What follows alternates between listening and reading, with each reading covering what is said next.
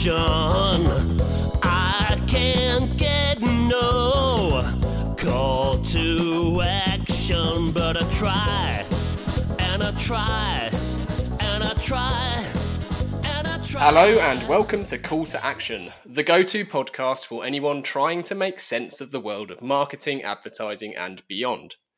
In an industry that is a minefield of utter bollocks, we aim to capture our heroes and allies from the front line to have a chinwag with. It's like Pokemon Go, with the single but vital exception that it's not a short-term bandwagon of shite. It's brought to you by Gasp, and I'm Giles Edwards, co-founder and MD. Today I've caught Andrew Spurrier-Dawes, a Welsh Iron Man better known by his initials that sound like a mashup between a hallucinogenic drug and a behavioural disorder. ASD is currently a global digital director at Mediacom, where he has worked on brands including Mars Food, Sky and Tesco.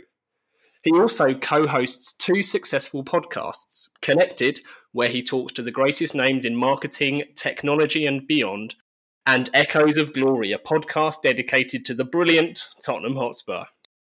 Andrew says, in the future we will need to separate the internet into three spaces: services, information and content.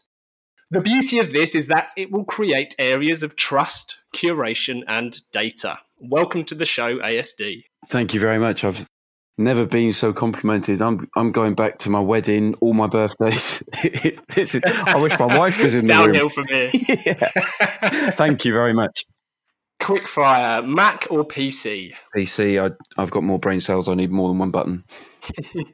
Iron Man or Welshman? Welshman. Ling Di Long or Pop Ti Ping?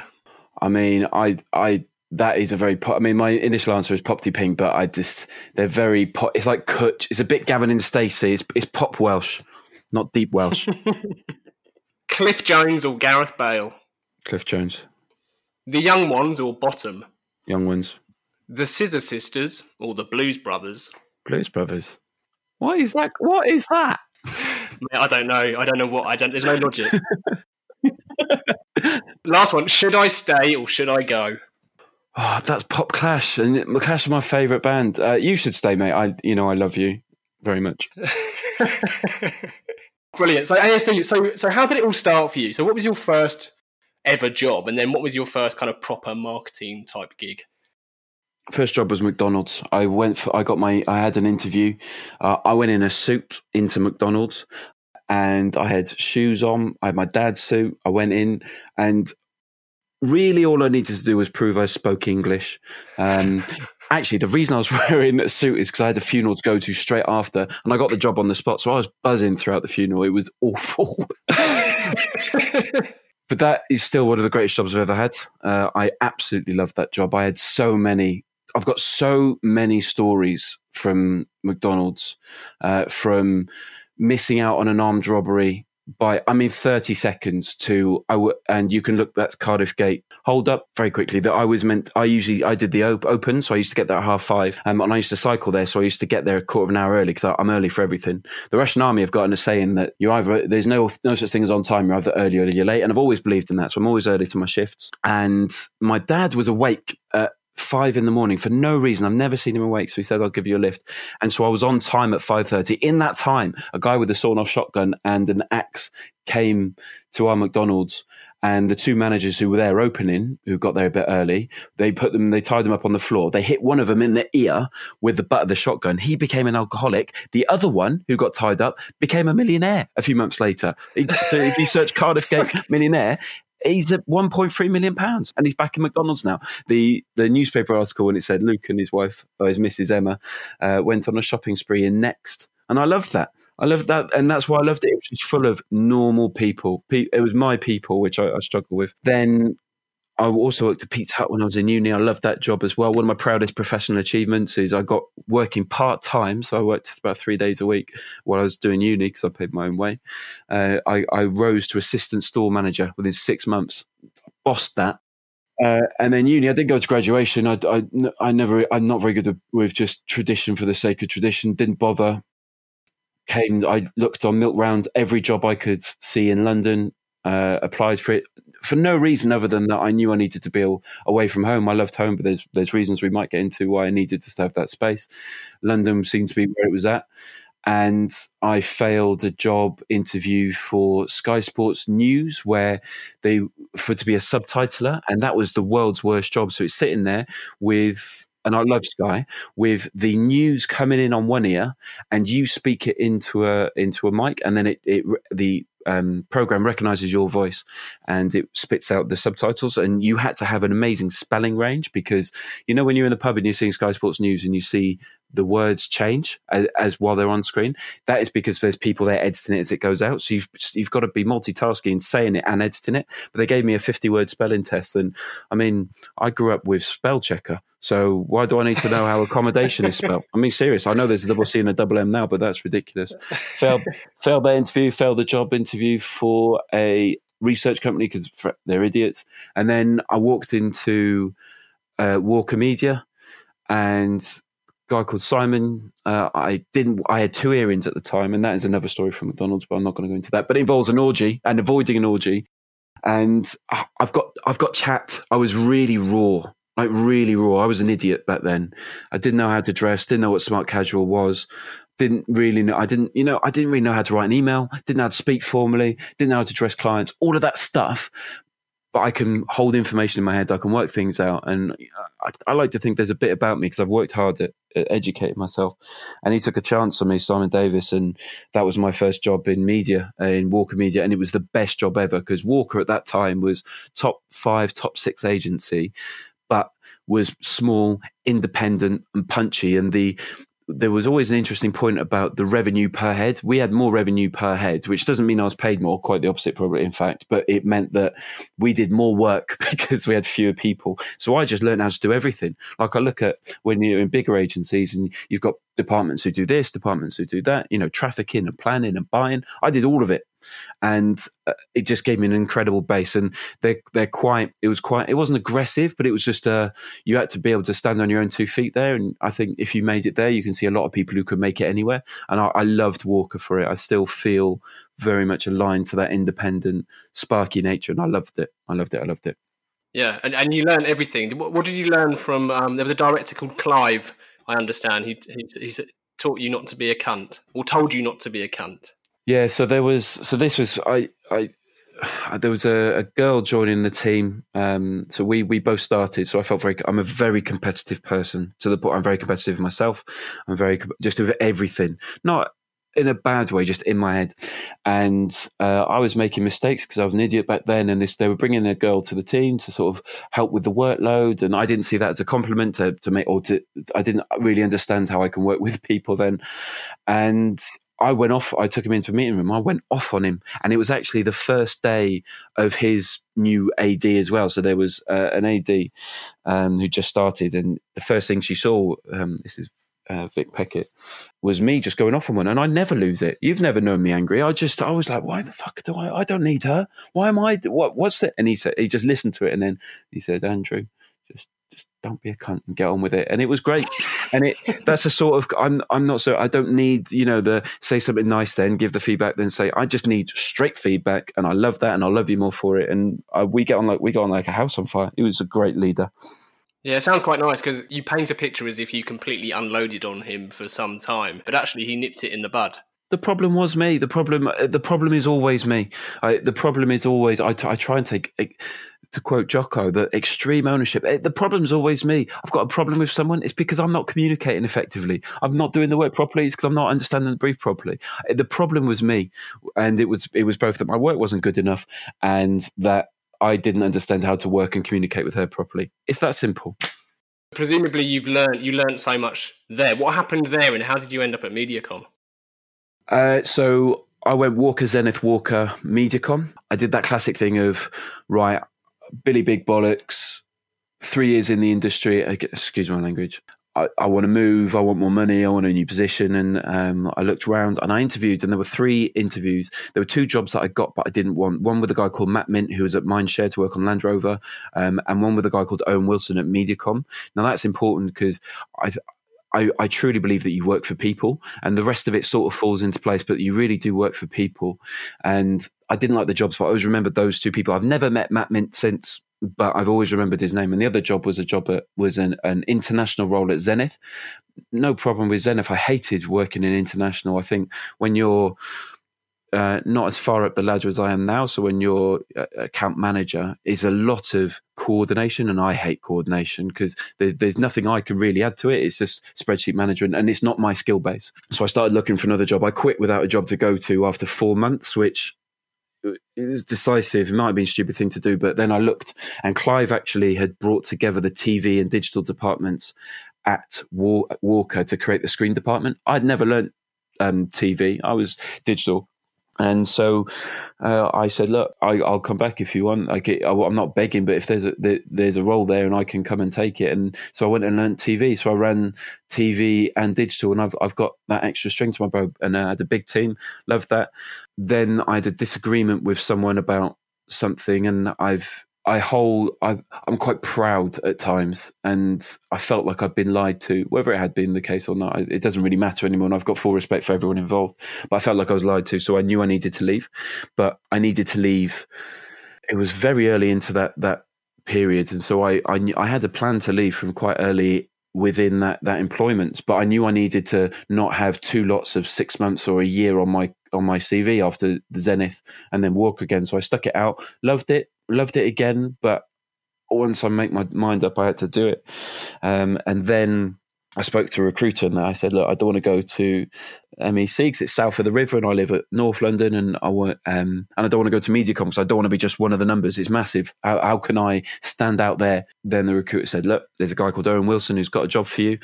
They've just won eBay, so they need someone to not only onboard clients. I love onboarding clients, but they also need someone to see if they can teach the DR team to do brands, because they had separated the performance team and the brand team.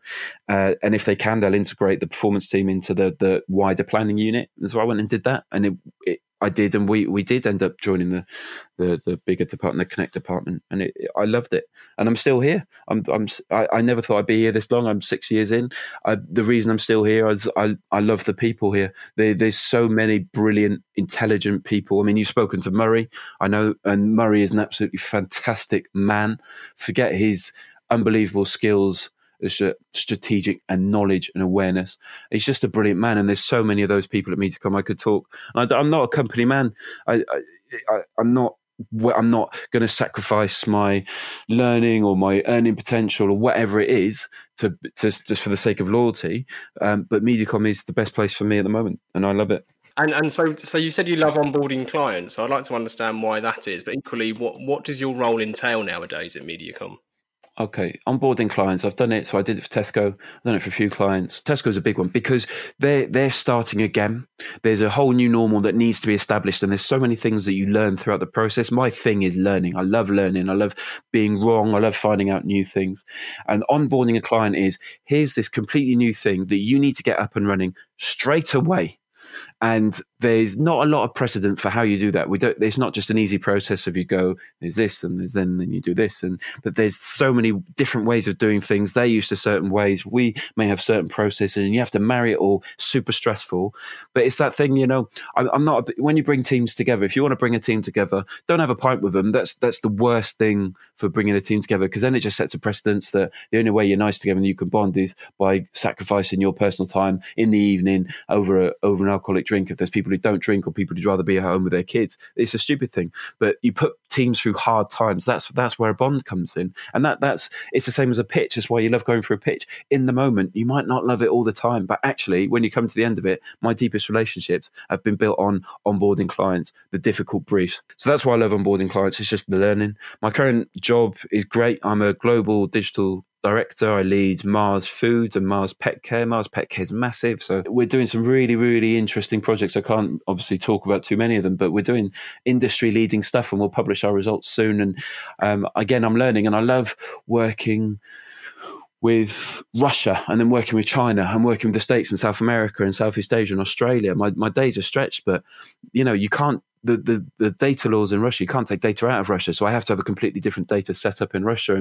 But their TV is still super cheap and they get significant reach. So the benefits that some people use of the efficiency of targeting on digital may be nullified by that. And then you go, China, that's crazy over there. And I love what's going on over there. But that's a super different thing, and how they're more mobile, and how they use QR codes and WeChat, and how they're more used to e-commerce, and how there's different behaviors expected.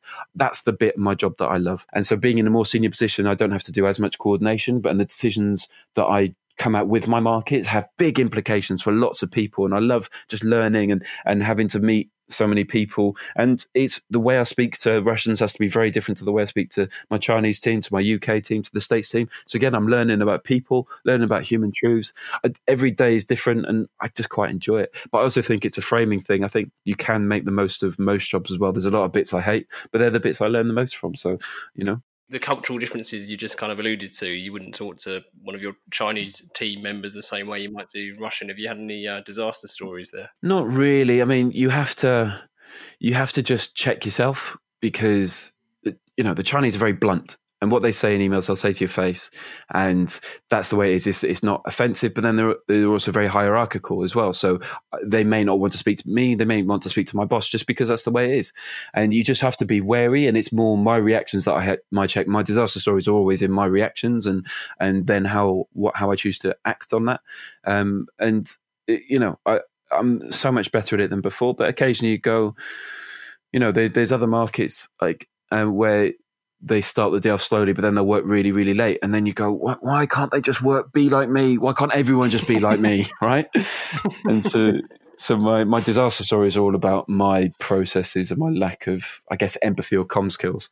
So you've worked global and local, and funnily enough, you mentioned earlier about Zenith international scene didn't necessarily appeal, but perhaps it was because until you reach high up the ladder, you get more significant role and opportunity to learn and to have a say. So do you have a preference with global and local and big and small clients? It's not that I didn't like Zenith. I love Zenith. I love the people there. The job wasn't right for me. Maybe it was just the job within, maybe it wasn't even international. So the reason I've got this job is slightly skirting around the question is I was meant to move to China. I got the dream job, and I mean the dream job in our Chinese office. And we were all but moved. Like the contract to rent the house out was on my table. The DVD's gone. Books gone, CDs gone.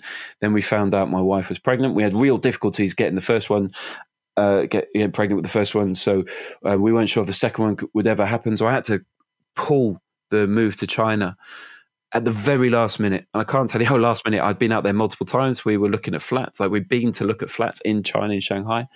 And so I was left to stay at Mediacom. I was employed, but without a job. And so I had to look at roles. And this job came up on Mars, and it was brilliant. And I loved it. And so do I like global versus local? There's times where I wish I was local, because they're doing the planning, they're doing the activation, they're speaking directly to media owners and actually doing the work, whereas I'm sitting one layer above that, and I miss that. But then also I'm now the person having the conversations on how to do that as well. So it's pros and cons of both. Right now, for my life situation, this is working. I love global because the times and how I work with my family, it works better. And frankly, working from home is better when you work at global, because I don't need many face-to-face meetings because all my teams are around the world, but I miss local. And what was the other, big or small clients? So I've really loved my small clients because they rely on me more. Bigger clients tend to have a better idea or an idea of what they want to do, and you tend to just activate how you do that. Whereas smaller clients tend to need you more. But I think a better question or a different question is the glamorous clients or the non-glamorous clients. All my favorite clients have been the ones that no one really wants to work on. Like I've worked on a gambling client at a previous agency, and I love that one. One, I get to talk about sport all day, but like people, no one wanted to work on that business. And you go in, you make a difference. They're grateful. You're properly part of the team. They need you, and it's great. So I always say, go for the small. What's the client list you don't want to work on or no one wants to work on? Go and find them. Because if everyone wants to work on Nike, but Nike, all the money goes into the creative, and then the media is fairly simple, right? And even if it's not, then there's loads of other people to do it. I had a friend who wanted to be an architect, and they were really excited, and they got into the actual business, and they realised it wasn't until 20 years when they were in there, before they actually be doing all the drawing, all the exciting building stuff. Actually, what they were doing is more of the process stuff. That's what it's like working on a big client, and when you're more senior, it's amazing. And I'm not criticising that, because you learning those processes and learning that marketing knowledge and learning how that business works is equally as valuable as the glory you get as this individual being needed on a smaller team. But I think there's a lot to be said for the less glamorous clients. Yeah, I agree. Funny enough, there's a parallel there with something that Dave Trott said numerous times about your point about Nike, and it more comes down to that Nike doesn't really need me, doesn't really need anyone. But Dave's point tends to be, if you're a brand in trouble, you need me. Give me a call. He doesn't want to talk to the market leader. They don't need him. No, and that's exactly it. Then you get to the reason is that it's not ego. It's more, what are my values? What do I believe in? And then you're constantly testing that. You're constantly going, why do I believe in that? Rather than I'm just doing someone else's beliefs with a little bit of a shine because of my input, but actually I'm just following the line. I want to touch on digital, and I'm doing bunny ears here when I say digital. You kindly donated a brilliant isolated talk a few weeks ago, and you mentioned that the internet exists as a dangerous counter-cultural tool. What did you mean by that? Can you elaborate for anyone listening who hasn't seen your talk? The digital thing is hard. I find my job from a moral point of view very difficult to justify. I was brought up to have a strong moral standpoint, and I do it. Obviously, there's grey areas and everything, but there is. It's easy to classify a lot of what's right and a lot of what's wrong. And my point on the internet is, to drive society forward, I believe that you need rub. You need two things that are rubbing together, because that's where the spark of creativity comes from. When you go on holiday to dead towns, it's full of the same types of people, right? There's no excitement, there's no spark. You go to places where people are bored, or who take loads of drugs, or where there's high levels of pregnancies, because everyone's the same, nothing changes. And so you need places where different people can be, and where they meet is where the spark of culture comes from. So I use the example of music. So, it's very easy to see in punk, where you've got a very right-wing government and then mass unemployment. So you've got a spark there of anger. You've got a spark there of people haven't got much money, but then they can create this angry music out of this garage band, which then challenges points of view. I use the example of first wave skinheads, because there's two waves of skinheads. Obviously, there's the early 60s skinheads, which weren't the racist type, the EDL type that we're seeing now. They were, they had your mods, your rockers, your skinheads. And what they did was they came out of London, where you had lots of West Indian immigrants, first generation West Indian immigrants, who were living in the same deprived areas of London as these white working class kids. And so they started to share the music. And so the fashion started to share, but also the beats and the rhythm started to share. And suddenly that became music, a music movement and a fashion movement, and then a point of view that a point of view on acceptance that we still see today. So there needs to be rub, but the internet doesn't allow that. The problem with the internet is, I think, multiple. Is on multiple levels. One, it's so easy to go and publish anything, right? I publish rubbish all the time, or whether it's a tweet, whether it's an article on LinkedIn, whether it's a podcast, right? I've got no training in how to do it. That's great. There's loads of grassroots people who are really good, but it means there's an enormous amount of guff. But it also means there's an enormous amount of guff. It's very difficult to stop people copying content. So it's very difficult to stop the barrage of content and find out what's true as well. And then I think it's also very difficult to have borderlines, whether it's geographic or whether it's class or wherever it is, where some people are and some people aren't. And I think that's needed, frankly. I think there's places where people can go and occupy and have an educated point of view.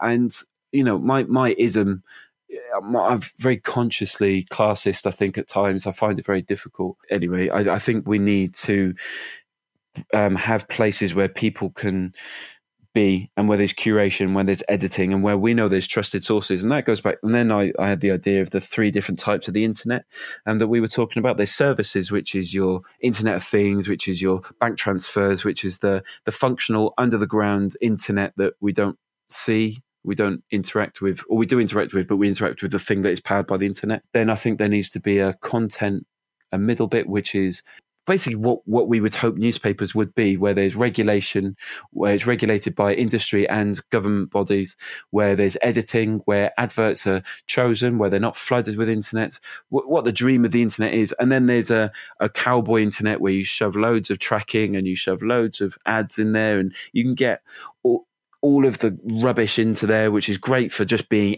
like lowbrow entertainment. We all need that sometimes. But when we're going for a place where we know there's truth and there's educated opinion, where we're looking to expand our echo chamber, that's where we're going. Not where an algorithm on a popular social media network or video network is just feeding us more of the same stuff or trying to enrage us to increase our engagement, to increase how many ads we see. Leave that to the place where we know there's lack of trust. Let's have a separate place where we can have trust and expand our vision. It's never going to happen because it's really hard to regulate all the people who are powering the internet. I mean, there's a few obvious players, and the way that they're entangled in government and way they entangle their services to make them very difficult to detangle means that we're in for a rough few years, I think. You hit on something there with algorithms and that the echo chamber that exists. I think a starting point would be to have an algorithm that displays nobody who bought this has ever bought that. Oh, that's interesting. Just to add some randomness back in, because it is too much of an echo chamber. So I've had two ideas on that. One, any company that uses an algorithm to select or even deselect media needs to be classified as a media company, not an engineering or a social company, because they are selecting and editing what people see. So they need to be held to regulatory guidelines or wherever it is, regulations.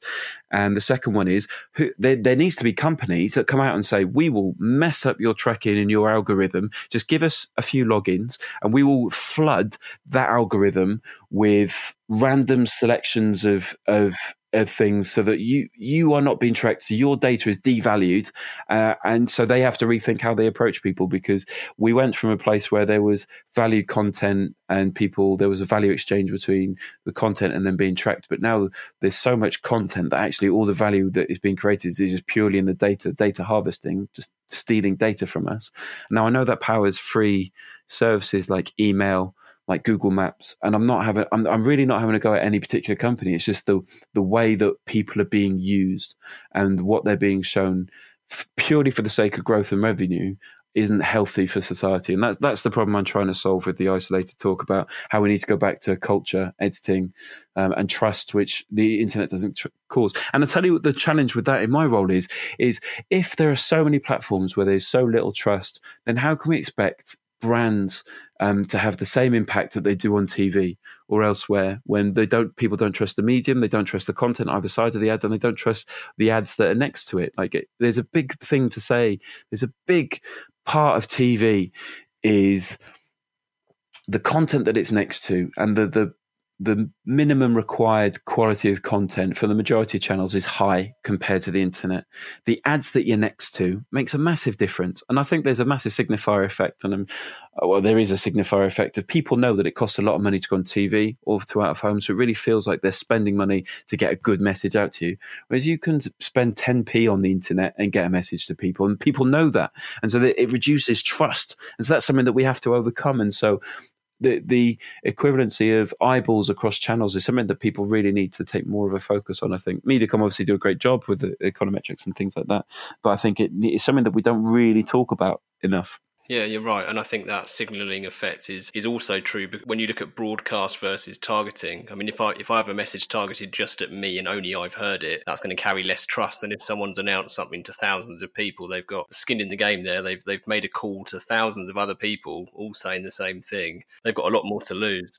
Yeah, it's great for DR, for telling me to buy a product that I may have been buying anyway. But if you ask people their favourite adverts, some nerds will have some digital ads. And there was an amazing 3M one in Russia where they asked you to go to the Post-it website, and then they bought billboards across the most popular websites in Russia. And then they retargeted you with a Post-it with your to-do list on it. Brilliant. Yeah. Obviously, you have to get the user to do something, but I love that. But the majority of people's favourite adverts are ones that they've been able to talk about their friends with, not some DCO one of a million ads that randomly puts together a call to action and an image to try and get half a second of viewability. That's not what we do.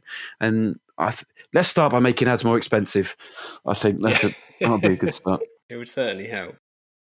The reason we started Isolated Talks was to really help the Samaritans, and I'm not ashamed at all to say that I started to really feel kind of higher levels of anxiety than normal at the start of lockdown, and I felt these kind of feeling that I hadn't felt for a few years, albeit with my own history of issues with depression.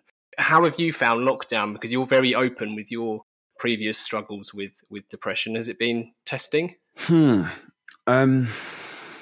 Yes and no.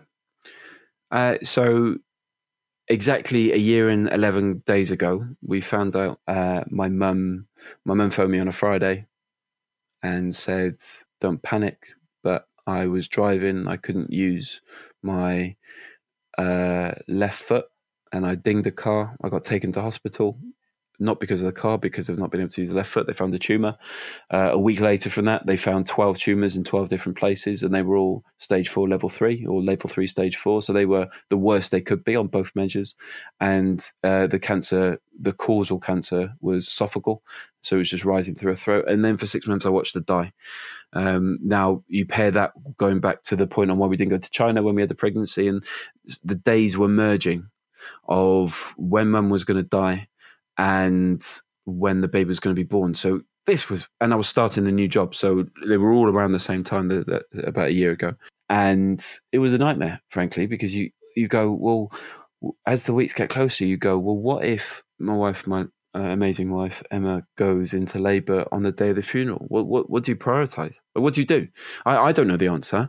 And no one knows the answer. And everyone's just a bit, when you ask people, they're just a bit like, well, you can't know the answer. So we watched her slowly die. Like, we were watching, one of her favourite things was Queer Eye. So she used to come over to our house, but I've got 3 steps in front of my house and we had to stop by episode 4 because she didn't have the strength to climb, even with the two me and my dad to help her up. And then they put her in a hospital bed, and then we could still have a chat with her, but she couldn't go outside. And then she lied down and basically didn't get up again. And we went over the day before, on November 26th, we went over and she couldn't swallow because the cancer was doing all sorts to her throat, and she you could tell she could hear you, but she was choking on her own just spit, and couldn't open her eyes and was just fetal.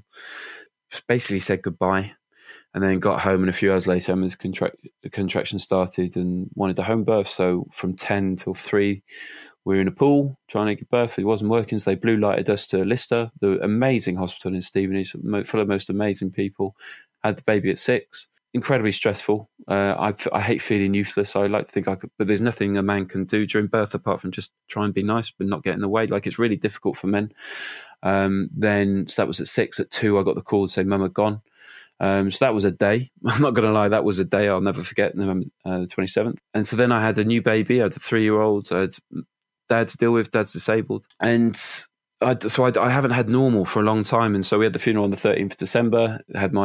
All the time I had my bereavement / parental leave, came back for a couple of weeks, and then COVID started. So I've been in therapy the whole time. And I'll tell you why I've been in therapy. I didn't cry at Mum's funeral. I didn't feel sad. And that is the worst fucking feeling I've ever had. Is my mum was in an amazing wicker casket in front of me. People around me are bawling. My wife is in bits. My dad's in bits. My brother's in bits, and I'm there, not feeling. I wanted to go to therapy and go, why? I love my mum more than anything. She gave so much for me. Why couldn't I even be sad that she isn't with us? Wasn't able to see this girl. And I tell you, when I was 13, I went down, we had a crash. Dad had gone down to make tea for my mum, and he had a heart attack and he'd fallen face first into the oven, right? And he got brain damage that night. I remember going down, and as you go down the stairs, you could see the door. And I remember seeing a massive pool of blood, half the kitchen, with the glass from the kitchen. And there was just a hole where Dad's head had been on the floor where it was clean. And it's cracked on. But at that point, I was 13, and that was the point where I lost my childhood, and I suddenly had to step up, and I had to take responsibility. And that was a point where I started to bottle up my feelings. And I'm really good at bottling my feelings, to the point where it's unhealthy now, and I don't feel I don't feel like I feel really strong when things get really strong. I feel, but in the middle, I just don't feel things, which makes things like empathy really difficult because I'm not able to feel. If you're sad and crying to me now, Giles, I don't feel that, but I've become very good at observing that behaviour. But I didn't know how to deal with this, with all the pressure of not having a childhood. Like I can't remember anything from before I was 13, right? And so I used to self-harm. I never used to cut. I used to get a ruler and scrape my arm because it's easy to get. You can hide that far easier than a cut, and it doesn't leave scars. Yeah. And so I've dealt with depression, and actually hurting myself is a very good way to make me feel because I can translate my mental pain into physical pain, and that's where the Ironman came in. I signed up to I did the 100k run and the Ironman, and I did the Ironman with a broken foot. And I had a hernia, and I just made it through because pain is something that provides me with a lot of comfort. And what I found. And the reason why I'm telling you this is not just because I'm very open about this stuff and I'll talk to anyone about it, but it's because my method of dealing with it by putting myself through pain, by devoting myself completely to others and not helping myself wasn't good enough to deal with the pain of having a newborn, dealing with a 3-year-old, having to look after my wife post-birth, COVID, and my mum dying and my dad not having his lifetime partner who he relied on. And I just couldn't deal with it. And my therapist has helped me just understand that I need to make time for myself, that I need my creative outlet, and that I need to learn to recognize feelings and things. So it's hard. When you ask, how have I dealt with COVID? I've had therapy throughout, but I haven't had a baseline for a long time. So I don't know what good would have looked like. I don't know what bad would have looked like, but I've dealt with it well. I've had great support. You've been amazing. I've got a few friends who've just been there, who I've not really needed, but I've known have been there, and that's as much support as being on a phone or something. And the other side is I'm really enjoying COVID. I love spending time with my family. I love my family. That's my thing. I won't sacrifice anything for my family. So I've really enjoyed that. I've really enjoyed drawing and painting again and running again. And so it's taken mum dying and COVID for me to realise that I need to look after myself. So in a way, it's helped more than anything. So COVID's been a good thing for me. Wow. It is interesting though, because I'm not going to go, like for like here at all, but it's funny how it can take something really tragic for you to kind of reset. I know for me, when I've had an issue in the past or something's happened in my life, I've actually found it quite retrospectively. It made it quite easy to kind of reframe or add perspective to other things in my life. And I think if we can all take some perspective out of this, even on any level, so it doesn't even have to be as significant or as deep, but even the trivial things. So even just enjoying being able to, speaking to Beth, who you now know at Gasp, she's in Cork, and they've opened pubs, and so her and her girlfriend went to the pub, and it just sounded like it was just the best night ever, just to go out and have a pint. And that's completely trivial versus everything you've just touched on, but it's things like that that now have new perspective. So it's I suppose we have to take as many positives out of it as we can. I don't think it's trivial. And the reason I don't think it's trivial is when my 3-year-old bumps her head, that's the worst pain she's ever had in her life. And so that is the worst thing that's ever happened. Right. So I've been lucky I've been lucky that I've been through these things, because then when some rubbish happens at work, I can go, do you know what? I've been through deeper stuff than this. And, there's all those, a smooth sailor never made a skilled sailor, all that sort of stuff. I've got a lot of coping mechanisms, and I've got a lot of bad ones. And it's enabled me. It's a leveler, all that stuff. And it lets you go, what is important to me? Is it staying late at work so I can do more work, so I can look better? Is it chasing that promotion? No, it's not. It's my family. That's the most important thing to me. Amazing. I've got a couple of listener questions for you, ASD. Yeah. So asking the general public for their opinion, be it on Brexit or boat names, is notoriously fraught with danger, but we still have two for you. So Sarah asks, brands like Starbucks and Coca-Cola are currently pulling Facebook ads. What do you think of this? Is it any more than some short-term virtue signalling? And what does it mean for digital? It's a good question, Sarah, and I feel like I'm being led in a direction. I'm partially with you. I think there's a lot of work to be done. Now, my job is not to give a political stance for my clients, which I find very difficult because I've got very strong opinions. I feel for Facebook and Twitter those in particular, because the sheer volume of what they have to deal with makes it impossible, literally impossible, to manage and edit. And you've also got to take the point of view in Facebook's point of view is free speech. Everyone should have free speech. The problem is there's no consequences on Facebook, and well, actually there are consequences, because the way Facebook works, right, is there's two types of content that work. There's content that makes you engage, so that makes you stay on longer, and then there's advertising, which is where they get the money. It's a codependent relationship, and actually the content that makes you stay on, engages you, would be porn, but they don't allow it, and it's political stuff to make you angry, and it's stuff to make you laugh, very emotive content. And so actually, if you've got a strong opinion that makes people emotive, it's more likely to be surfaced, because you're more likely to stay on, because it drives revenue. So they've got a difficult one. Well, difficult in the terms of if you look at it from pure business growth. But I feel also for Facebook in that people are targeting Facebook because it's hashtag stop the hate. But if it's about stop the hate, then you need to examine your press plans. You need to examine every site that you're going on in the open exchange. You're not going to, but I think there's massive value in brands examining where they put their money, because the brands fund the content that drives society. We can't forget that advertising is needed to create everything that we see, everything that we watch, and people forget that. They think that we can block adverts, or we can avoid adverts, and that's what we should be doing. No, we need better adverts, and we need better funding of content, and suddenly this will all go away, because actually a lot of the stupid stuff we see in the press, like we use the press example, there's papers that I'm not politically aligned to, which I think are wrong, morally wrong, but the reason they're doing that is because it sells papers, and it's the clickbait title sells papers, and that's just what we have to deal with. And so advertisers have to take responsibility for that. And so this stop the hate thing, it feels partially a bit of just a PR move. Look how good we are, but we're still spending on places where hate is driven from. And then you've also got to flip it the other way: is you can stop the hate by stopping your budget, but where is your money going? And what are you funding in a positive way? And they need to consider that. Yeah, it's a complex one. It's a really complex one. It's really especially complex. As you say, It's the whole not black and white. ecosystem is set up for that, and it's not just exclusive to Facebook. They just happen to be the bigger player, I suppose. Yeah. Good question. Good answer. And question 2 is from Mark, and I know Mark, he's a Spurs fan, and he asks, would you rather see Spurs win the league again or Wales win a major trophy? Wales win a major trophy. Oh, You've got to understand. Wales is a tiny nation. We're the poorest nation in Western Europe, right? We don't have money. England has got more rugby players across all levels than the rest of the countries in the world put together. All the other rugby players in the world put together. England should be winning the Rugby World Cup all the time.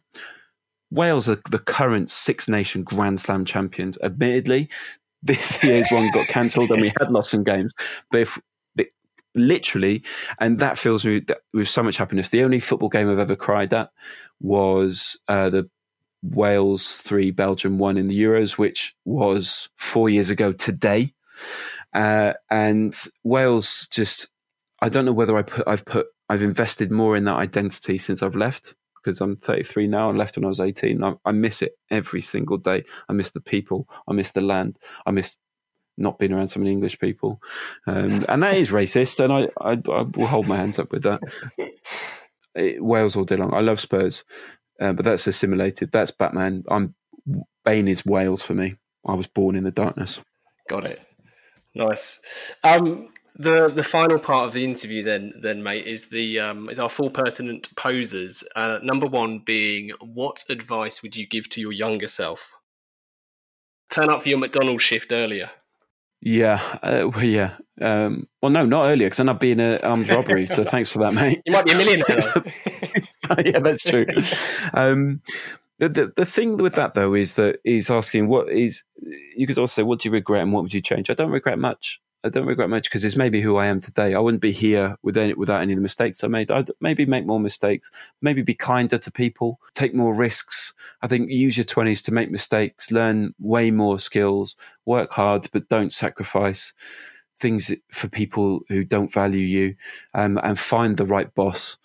Finding the right boss is so important, and learn to communicate. If it was very strictly, I'd say read the 48 Laws of Power. I'm a big fan of of giving people a chance, right? People who don't normally get a chance. We had the work experience boy come in. He'd come out of prison the previous Tuesday, and we were talking about books, and he said there was a book they got banned from his prison, The 48 Laws of Power by Robert Greene, and it's brilliant. It's a bit the Prince Machiavelli, if you look at it as being very manipulative, and it's not like the game. The game feels dirty, but this is more.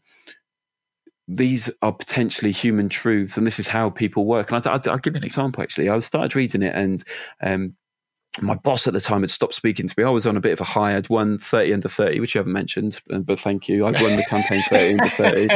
I was nominated for something else, and I was being sent off to Cannes to do a panel. Like, my ego was stupid. And my boss stopped speaking to me. And I think the second law is never outshine the master. And it was purely because she didn't feel like she could get any value. Like, I was being better than her, and that she wasn't able to help me. So I just needed to reframe that. And as soon as I did, she was back on board, and we got on like house on fire. And it's things like that. It's not being manipulative. It's just learning how to work with people. So read that, be nice to people. That's it. Cool. Well, that's our number 3, actually, is books. So let's do number 2 first. So if you could banish one thing from the industry, what would it be and why?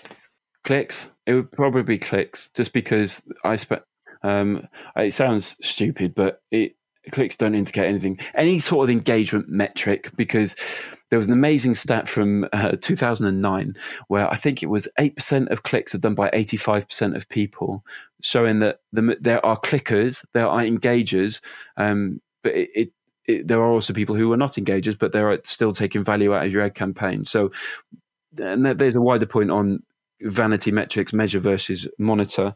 I think a lot of things, if you focus on effectiveness, then you do a lot better work, and clicks is the start of that. Yeah, agreed. I mean, they lack context, don't they, clicks? So, well, number 3 then, any books you would recommend? So we've had one. Well, The 48 Laws of Power is really good. The Hero with 1,000 Faces by Joseph Campbell is my all-time favourite book. It's an exploration of there's a myth. The myth of the hero is common in every culture, and where that comes from, and it's absolutely fantastic. It's just super interesting. I could talk about books for hours. And that's why I'm going to stop there. I'm reading Mike Tyson's autobiography at the moment, and I rarely read sports biographies, but this is brilliant. It's open. I think he's the most interesting man in the world. Genuinely very good. I've got Rakeem's book, Sweat the Technique, after that.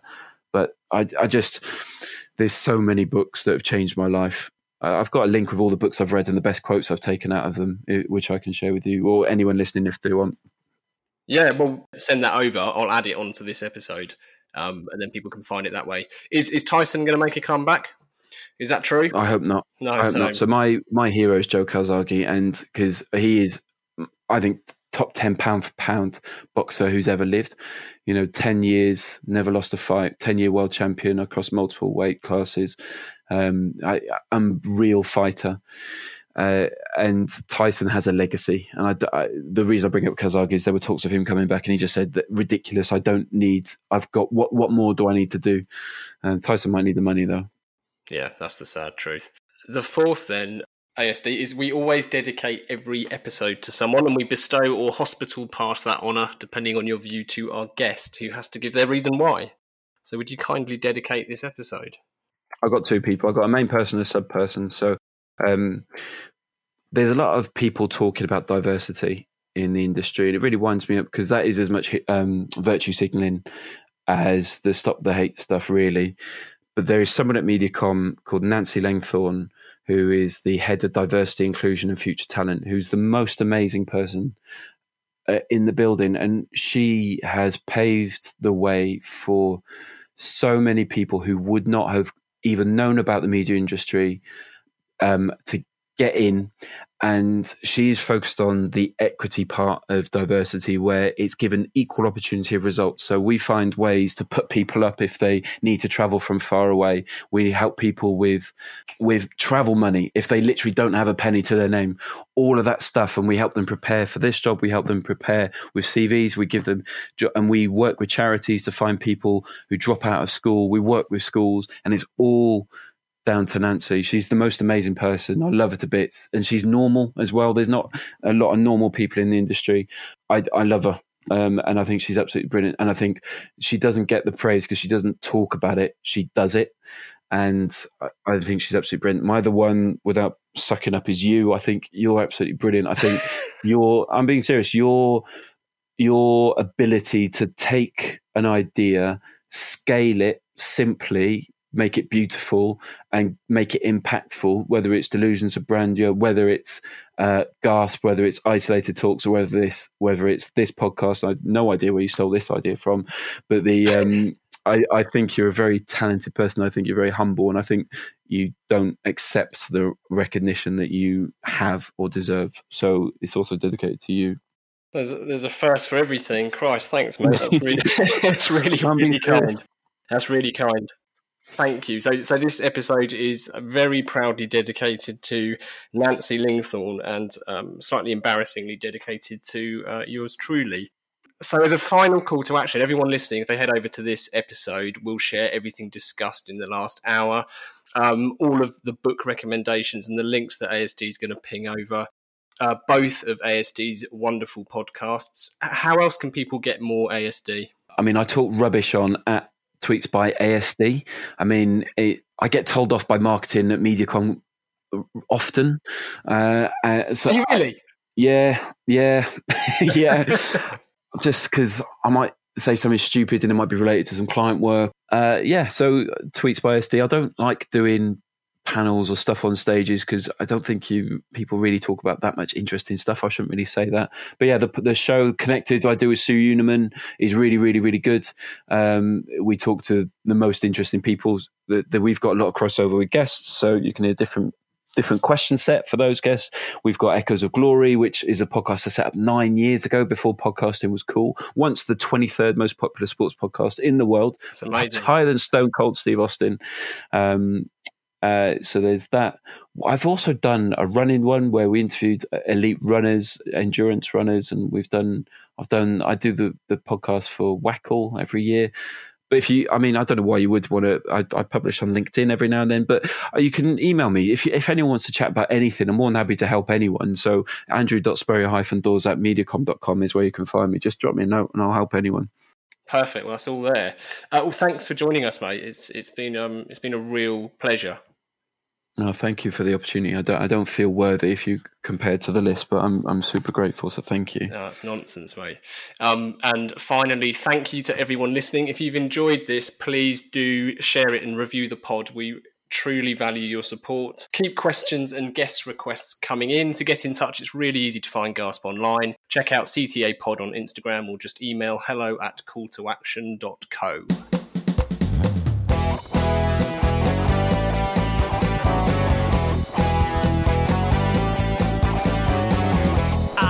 Can't get no call to action. I can't get no call to action, but I try and I try